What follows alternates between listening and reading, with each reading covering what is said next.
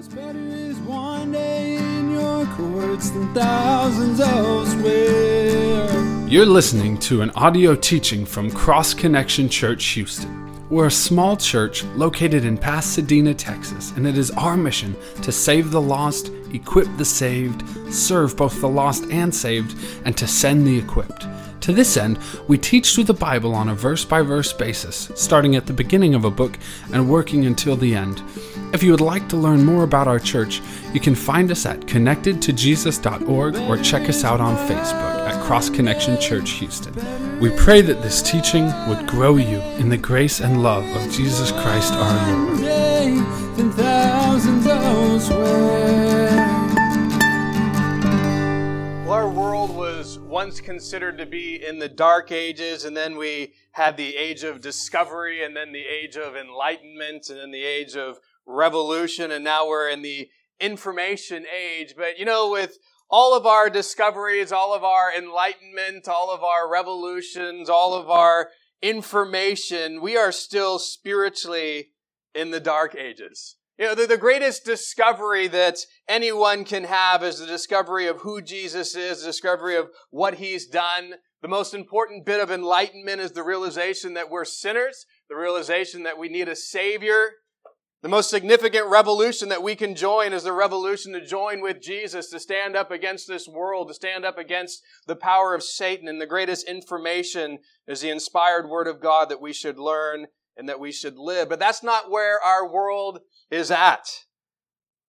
They have not discovered these things. The enlightenment that they have come to has not been of Jesus Christ. The revolution that they're joining is definitely not with Jesus. And the Bible is not something that they hold to, not something they believe in, not something that they even aspire to in any way, shape, or form. And this shouldn't surprise us, because the Bible reveals to us in the time that we are living in, which the Word of God reveals as the last times, it tells us what the world is going to be like. In 2 Timothy chapter 3, verses 1 through 5, it says, "But know this, that in the last days perilous times will come.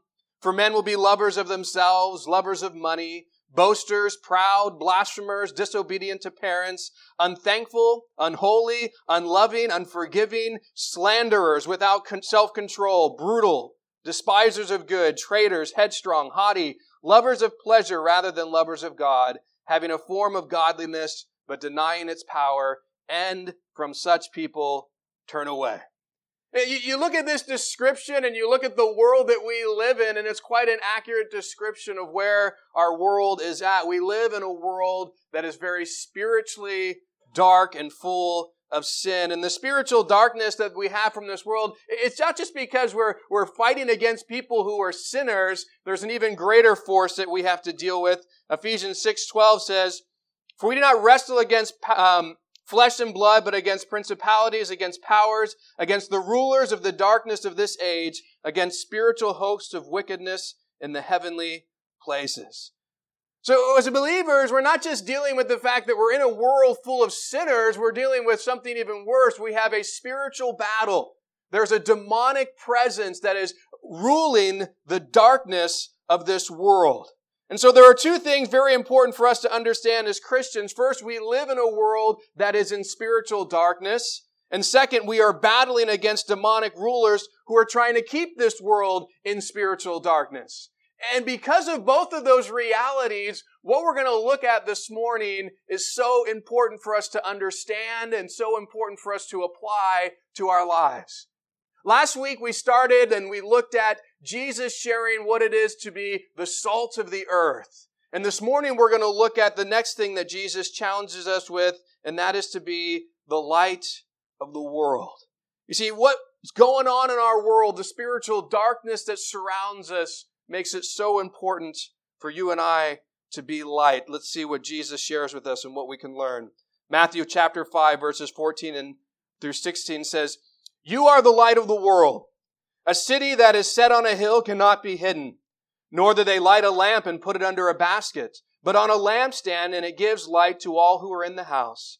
Let your light so shine before men that they may see your good works and glorify your Father in heaven." So Jesus says, you are the light of the world. Now, this is quite a significant thing that Jesus says to us because this is something that he said about himself. In John chapter 8, verse 12, we're told, "Then Jesus spoke to them again, saying, I am the light of the world. He who follows me shall not walk in darkness, but have the light of life." So Jesus clearly says, I'm the light of the world. But then in John chapter 9, Jesus shares something important about the time frame of him being the light of the world. John 9 verse 5 says, "As long as I am in the world, I am the light of the world."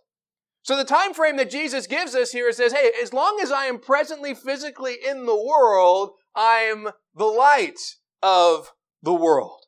And in John chapter 12, Jesus tells people that the time of him being the light of the world is running out. John 12, 35 and 36. "Then Jesus said to them, a little while longer the light is with you.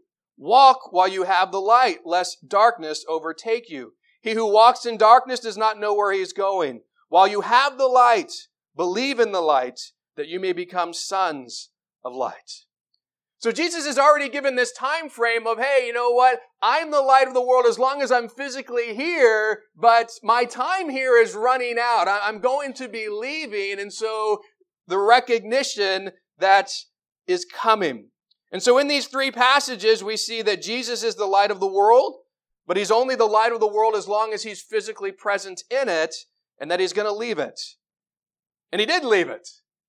After he died on the cross, he rose from the dead. 40 days later, he ascended back to heaven, and now he sits at the right hand of the Father. And this brings up a very important question for us. Since Jesus, the light of the world, is no longer living in the world, how does the world see and experience his light? The answer to that question is the world sees and experiences the light of Jesus through those who believe in him. Because, notice what Jesus says, you are the light of the world.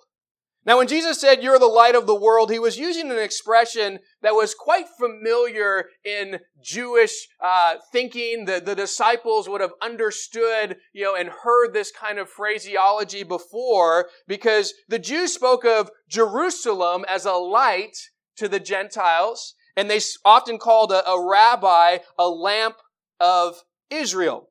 But the way in which the Jews use this expression of, the light to the Gentiles or a lamp of Israel is a key, because it's the way in which Jesus uses it as well.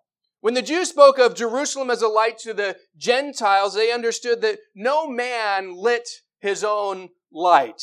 Jerusalem was indeed a light to the Gentiles, but God lit the lamp. It was God who was the source of lighting Israel to be able to shine among the Gentiles. And the rabbi, who was a lamp to Israel, they recognized that God was the one who lit that. God was the one who was shining through that individual.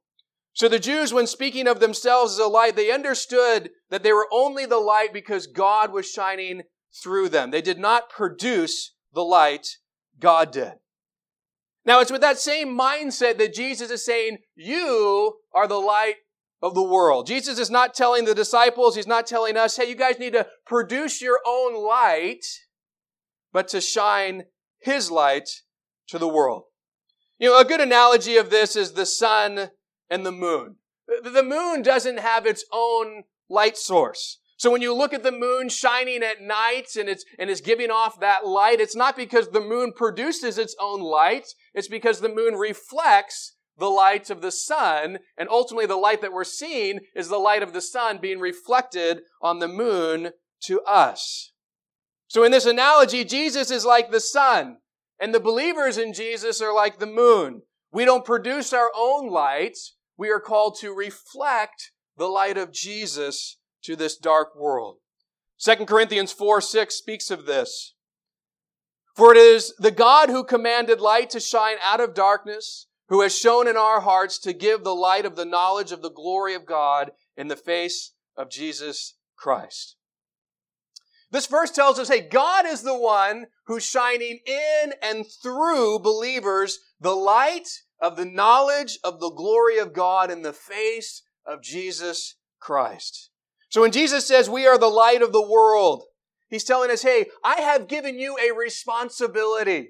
I'm no longer physically present in the world to be the light that I was when I was there. And so now I give you the responsibility to shine on my behalf. You now have the role of shining for me in the world that I have left to you to be my ambassadors and my witness.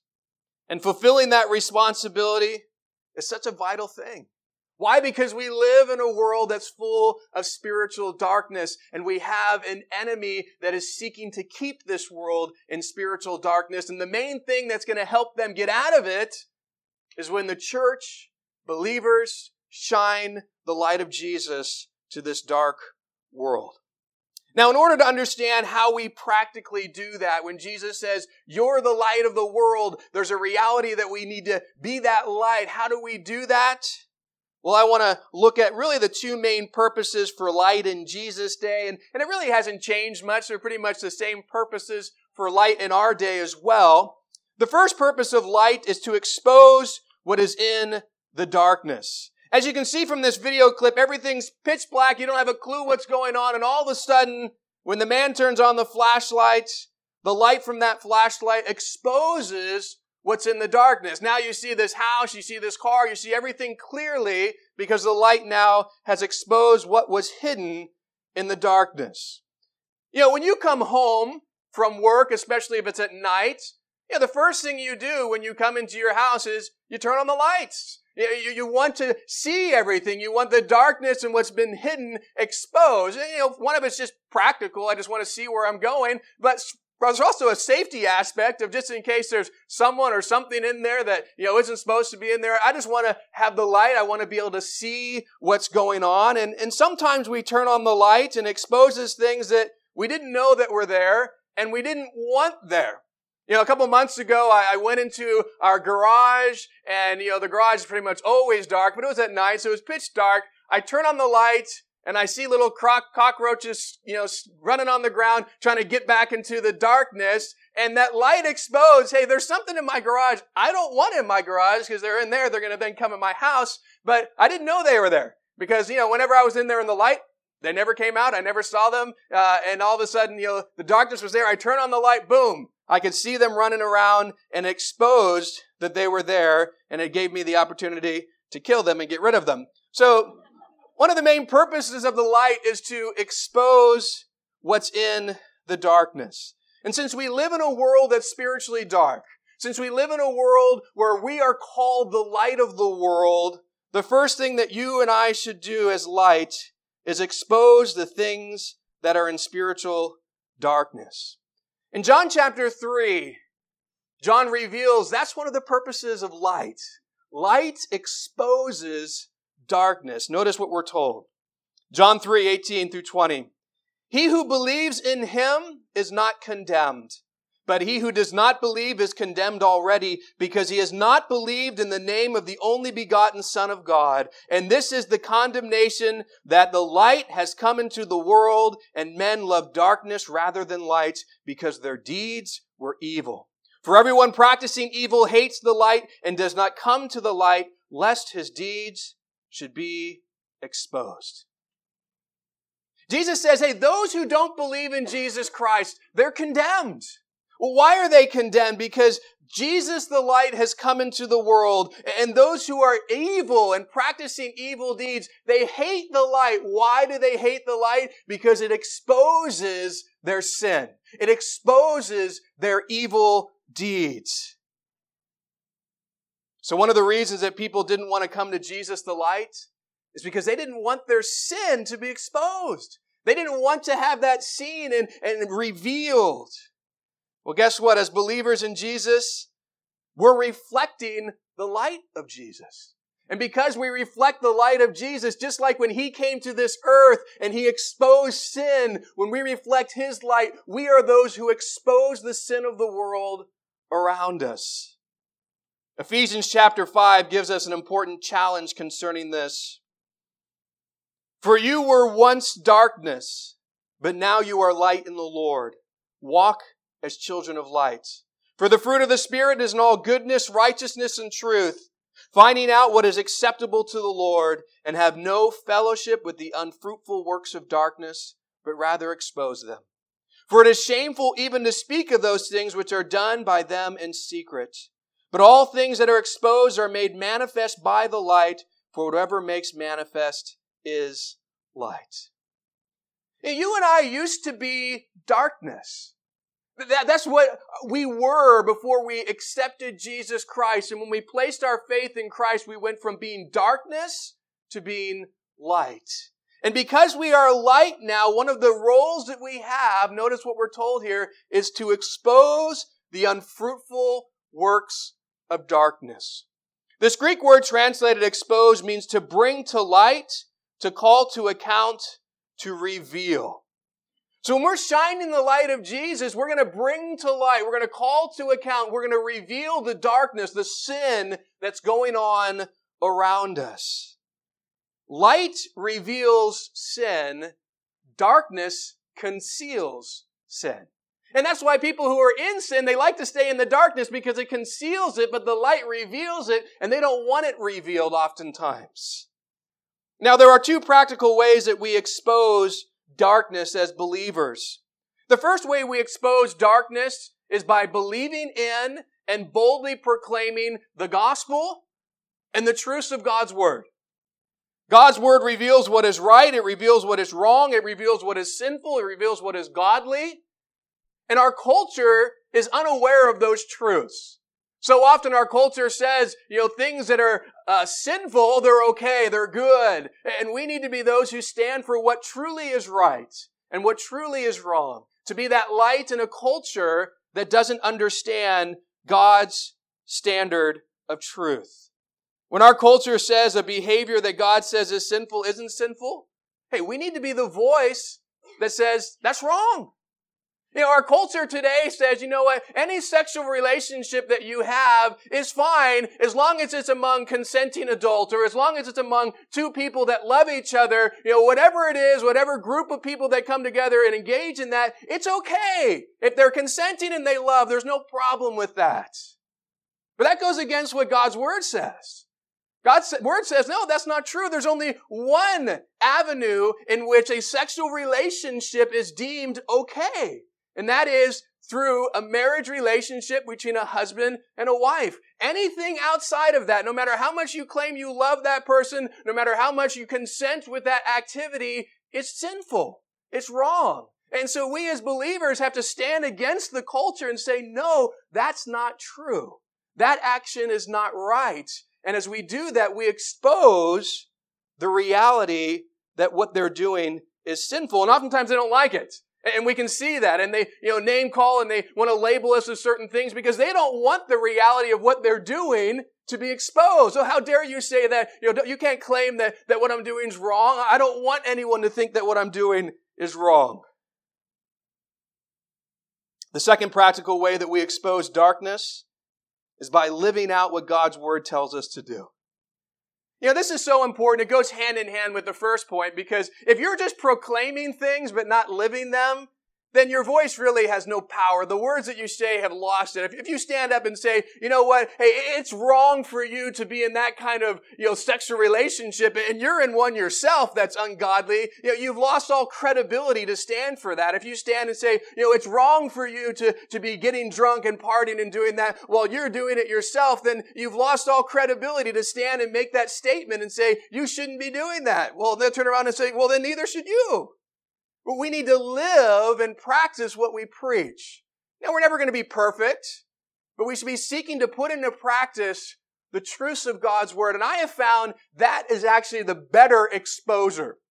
When you're with people and you don't have to constantly preach at them, you don't have to constantly tell them, this and that and the next thing. You live your life the way that God's word says, and it exposes what people are doing. And I'm sure that you have experienced it. When you're around people at work and they're constantly swearing or telling dirty jokes or, the conversation is just very sinful, but yet you don't engage in any of that. And time after time they're with you and you're not engaging in that kind of conversation. You're not using that kind of profanity. It makes them feel uncomfortable. Why?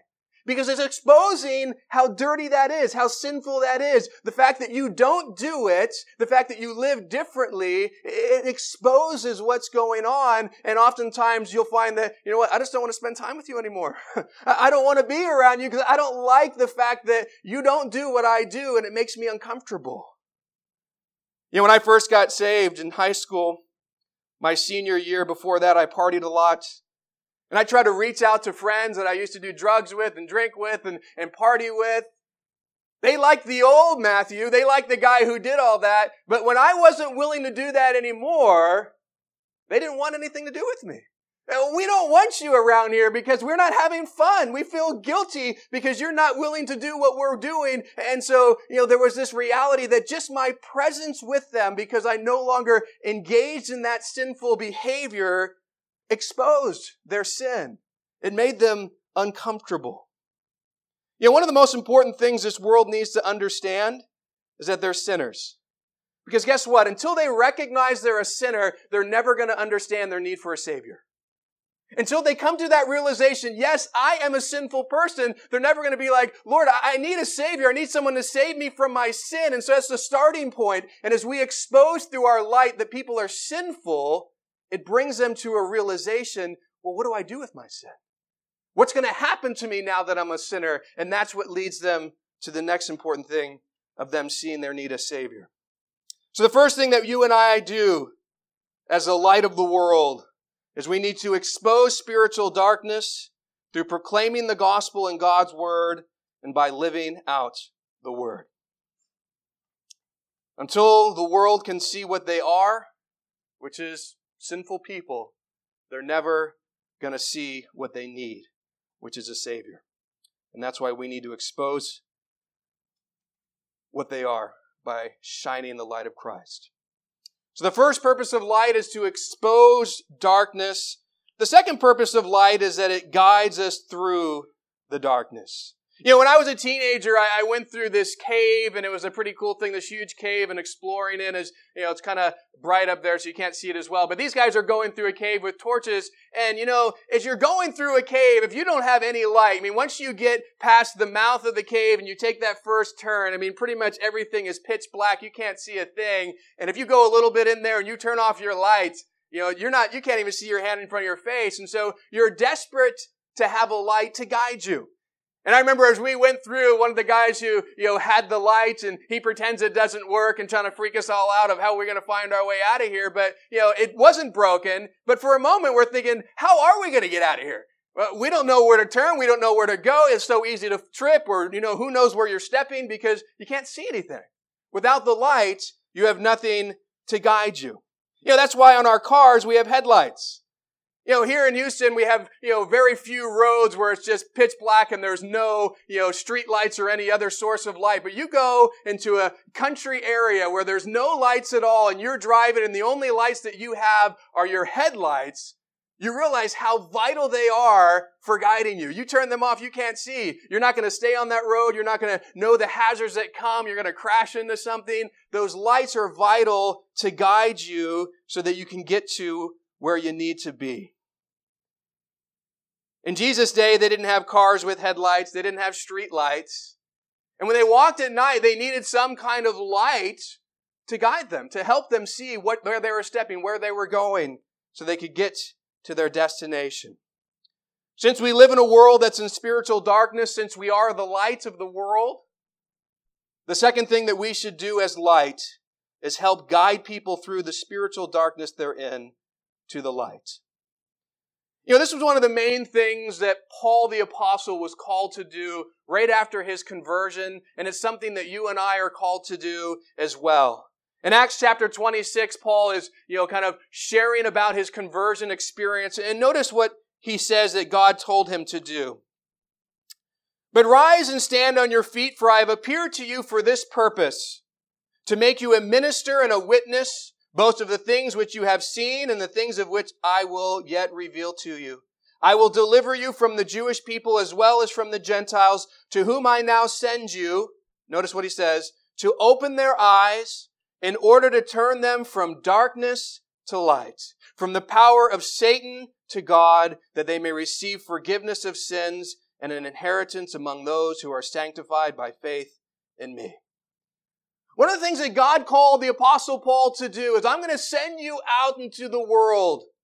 And one of the roles that you're going to have is to open people's eyes in order to turn them from darkness where they are to light. From the power of Satan to the power of God. So ultimately they can have faith in Jesus. Paul was meant to be that shining light to guide people to Christ. That was one of his roles. That's one of our roles as believers in Jesus as well. Daniel 12:3 says this, "Those who are wise shall shine like the brightness of the firmament, and those who turn many to righteousness like the stars forever and ever." Daniel's saying, hey, we need to shine bright like the bright stars in the sky so we can turn many to righteousness. That's one of our roles as we shine. It guides people and leads people to Jesus.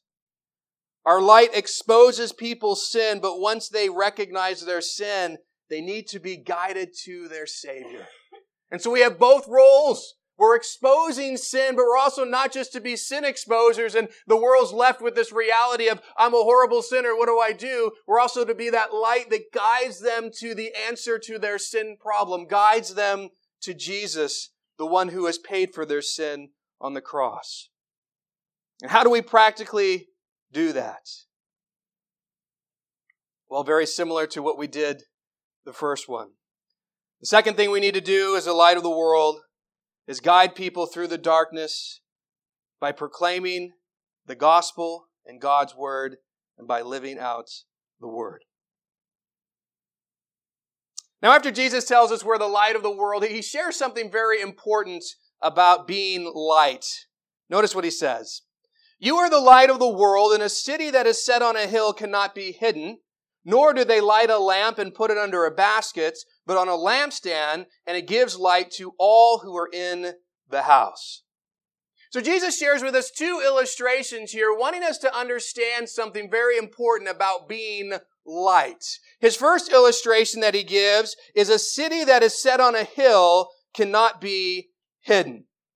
Now, the reason that people would put cities on hills is for the purpose of being seen. The light of that city would be seen for miles around. You can't hide it because there's nothing to take away from it. You put it down in a valley, it can be covered with trees, it can be covered with mountains or whatever. You put it up on top of a hill, then everyone's going to be able to see it. There's nothing that is, keeping that light from going out. And that was very purposeful.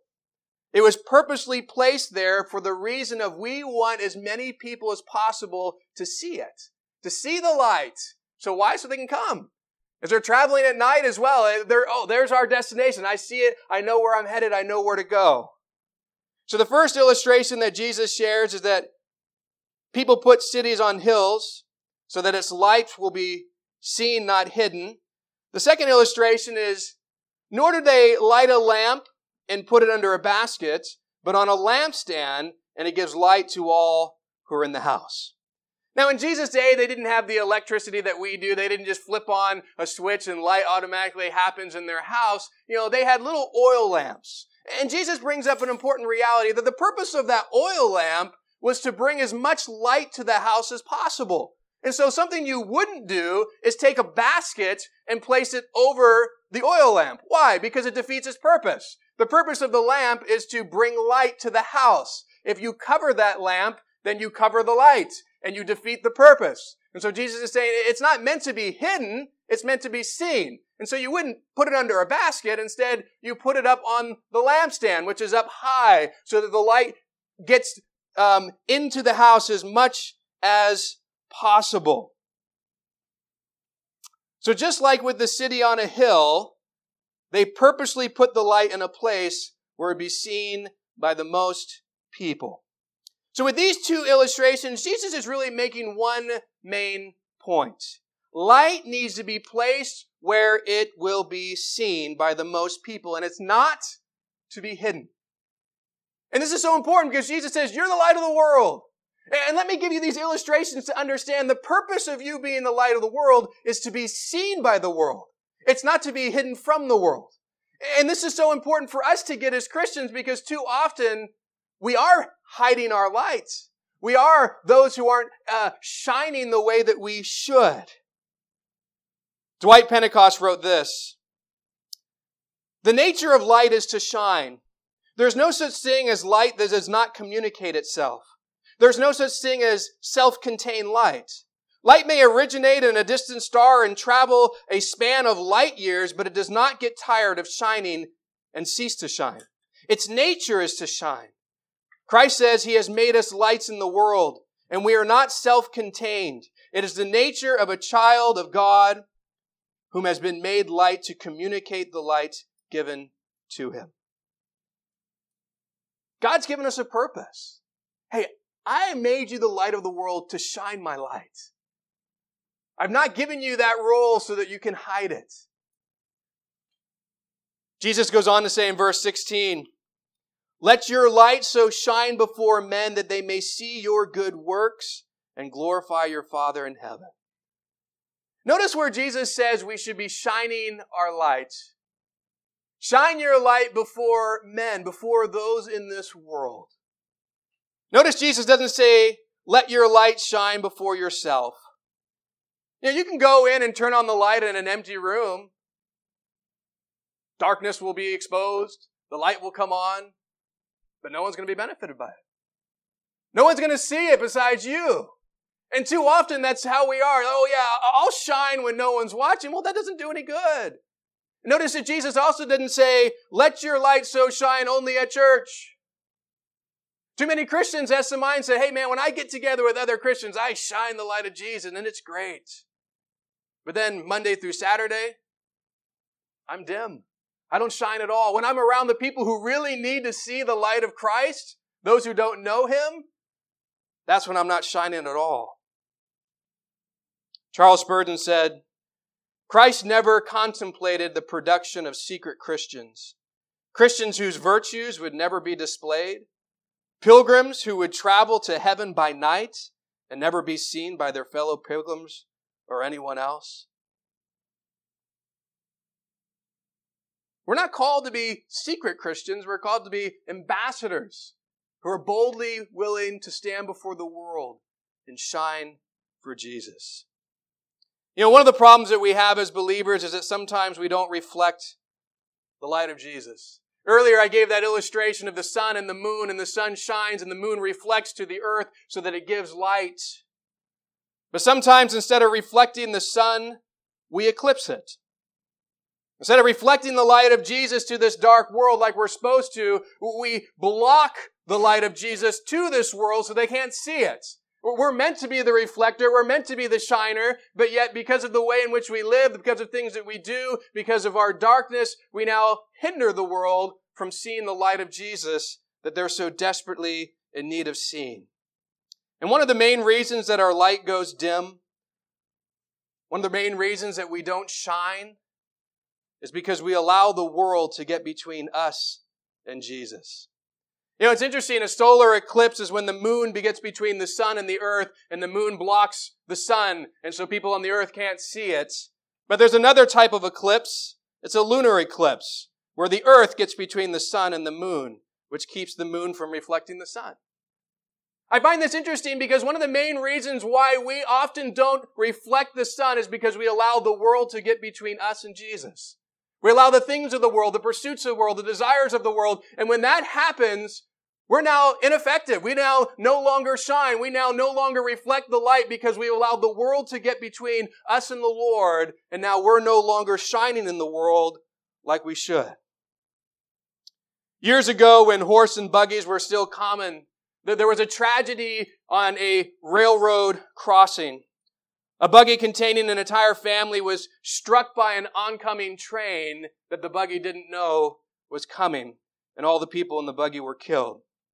There was an investigation, and they questioned the man who was assigned to watch that particular crossing. They asked him if he was at the crossing at night as he was supposed to be, and he said that he was. Did you know that the train was coming? Yes, he said, it was on time as it usually is. Did you take your lantern and go out and meet the people as you were supposed to? Yes. Did you wave your lantern towards them so that they would know not to come because the train was approaching? Yes, I did. Well, that was the heart of the investigation, and after a few more questions, the case was closed and they just chalked it up to being an accident that can't be explained. Well, years went by and the watchman was close to death. And a friend came over and he started to moan over and over, "Oh, those poor people. Oh, those poor people." The friend asked who he was referring to, and he referred to those people in the buggy that were struck by that train. And his friend tried to reassure him, saying that was a careful investigation and you were completely cleared of any wrongdoing. And the watchman said, "But there was one question they didn't ask me. They didn't ask me if my lantern was lit. It wasn't, and the family died as a result." You know, we live in a world where there are people who have no clue of what's coming. They're in sin and there is judgment from God. God's wrath is coming unless they get right with Jesus Christ. They're about to be destroyed. They have no clue what's happening. They're in desperate need of someone with a light to bring warning, to expose, to point them to Christ. But sadly, like this gentleman, the question is your light lit? Are you shining so people can see? Because it's not just about us. Other people's eternal destiny depends on how we shine. Jesus finishes by telling us what this world will see and what this world will do when we shine before Him. Verse 16. "Let your light so shine before men that they may see your good works and glorify your Father in heaven." So when we let our light shine, notice one of the things that the world's going to see. They're going to see our good works. And I want to reiterate that. I made that in my points earlier. We shouldn't just be those who proclaim truth, those who just speak about the gospel and speak about the Word of God, but yet our life doesn't have good works. Our life is not lived in a way that is demonstrating the light of Christ. So it shouldn't just be what we say, which is an important part, but it also needs to be what we do. And Jesus says, hey, when you shine, and obviously in this context, He's saying, well, one of the best ways to shine is through your good works. People are going to see that. They're going to recognize through what you do that you are reflecting Me. And notice what happens when they see that. They're going to glorify your Father in heaven. You know, this is something we desire, hopefully, as Christians. I know as a pastor, people will come and, what can I do in my life to bring glory to God? Well, here's one. Shine the light of Jesus to this dark world. Because when they see that, they're going to glorify God. And notice who they're not going to glorify. You. And that shouldn't be the purpose of shining. It shouldn't be the purpose of good works. If you're doing things for others so that they can say, man, you're so wonderful, you're so kind, you're so great, give you that pat on the back, then you've missed it. The point of shining isn't so that people can look to us. It's shining Christ so they can look to Jesus. It's to point them to Him because it's not us that people need.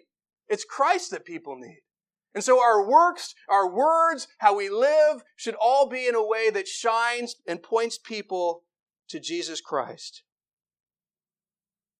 G. Campbell Morgan said this: "The church did the most for the world when the church was least like the world. Today, many churches have the idea they must imitate the world in order to reach the world. A nation will not decay and collapse because of people who peddle pornography or illicit drugs, but because of Christians who are no longer salt and light. Sinners will act like sinners.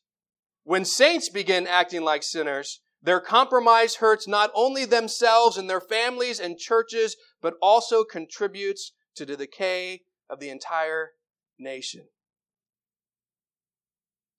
We looked at this a little last week as being salt, and I want to reiterate that as light as well. We throw up our arms and we think, man, how can the world live this way? But, what do we expect from sinners except to sin? If we want to see a change, why aren't we looking at the church? Why aren't we looking at ourselves? Are we being the salt? Are we being the light that we're supposed to be? Because we are the agents of change that God has called. I've called you to reach this world. I've called you to shine for Me. I've called you to be my ambassador. And so if this world is all messed up, Maybe we need to look back and say, maybe the church isn't being as effective as it should because we're not shining the way that we should.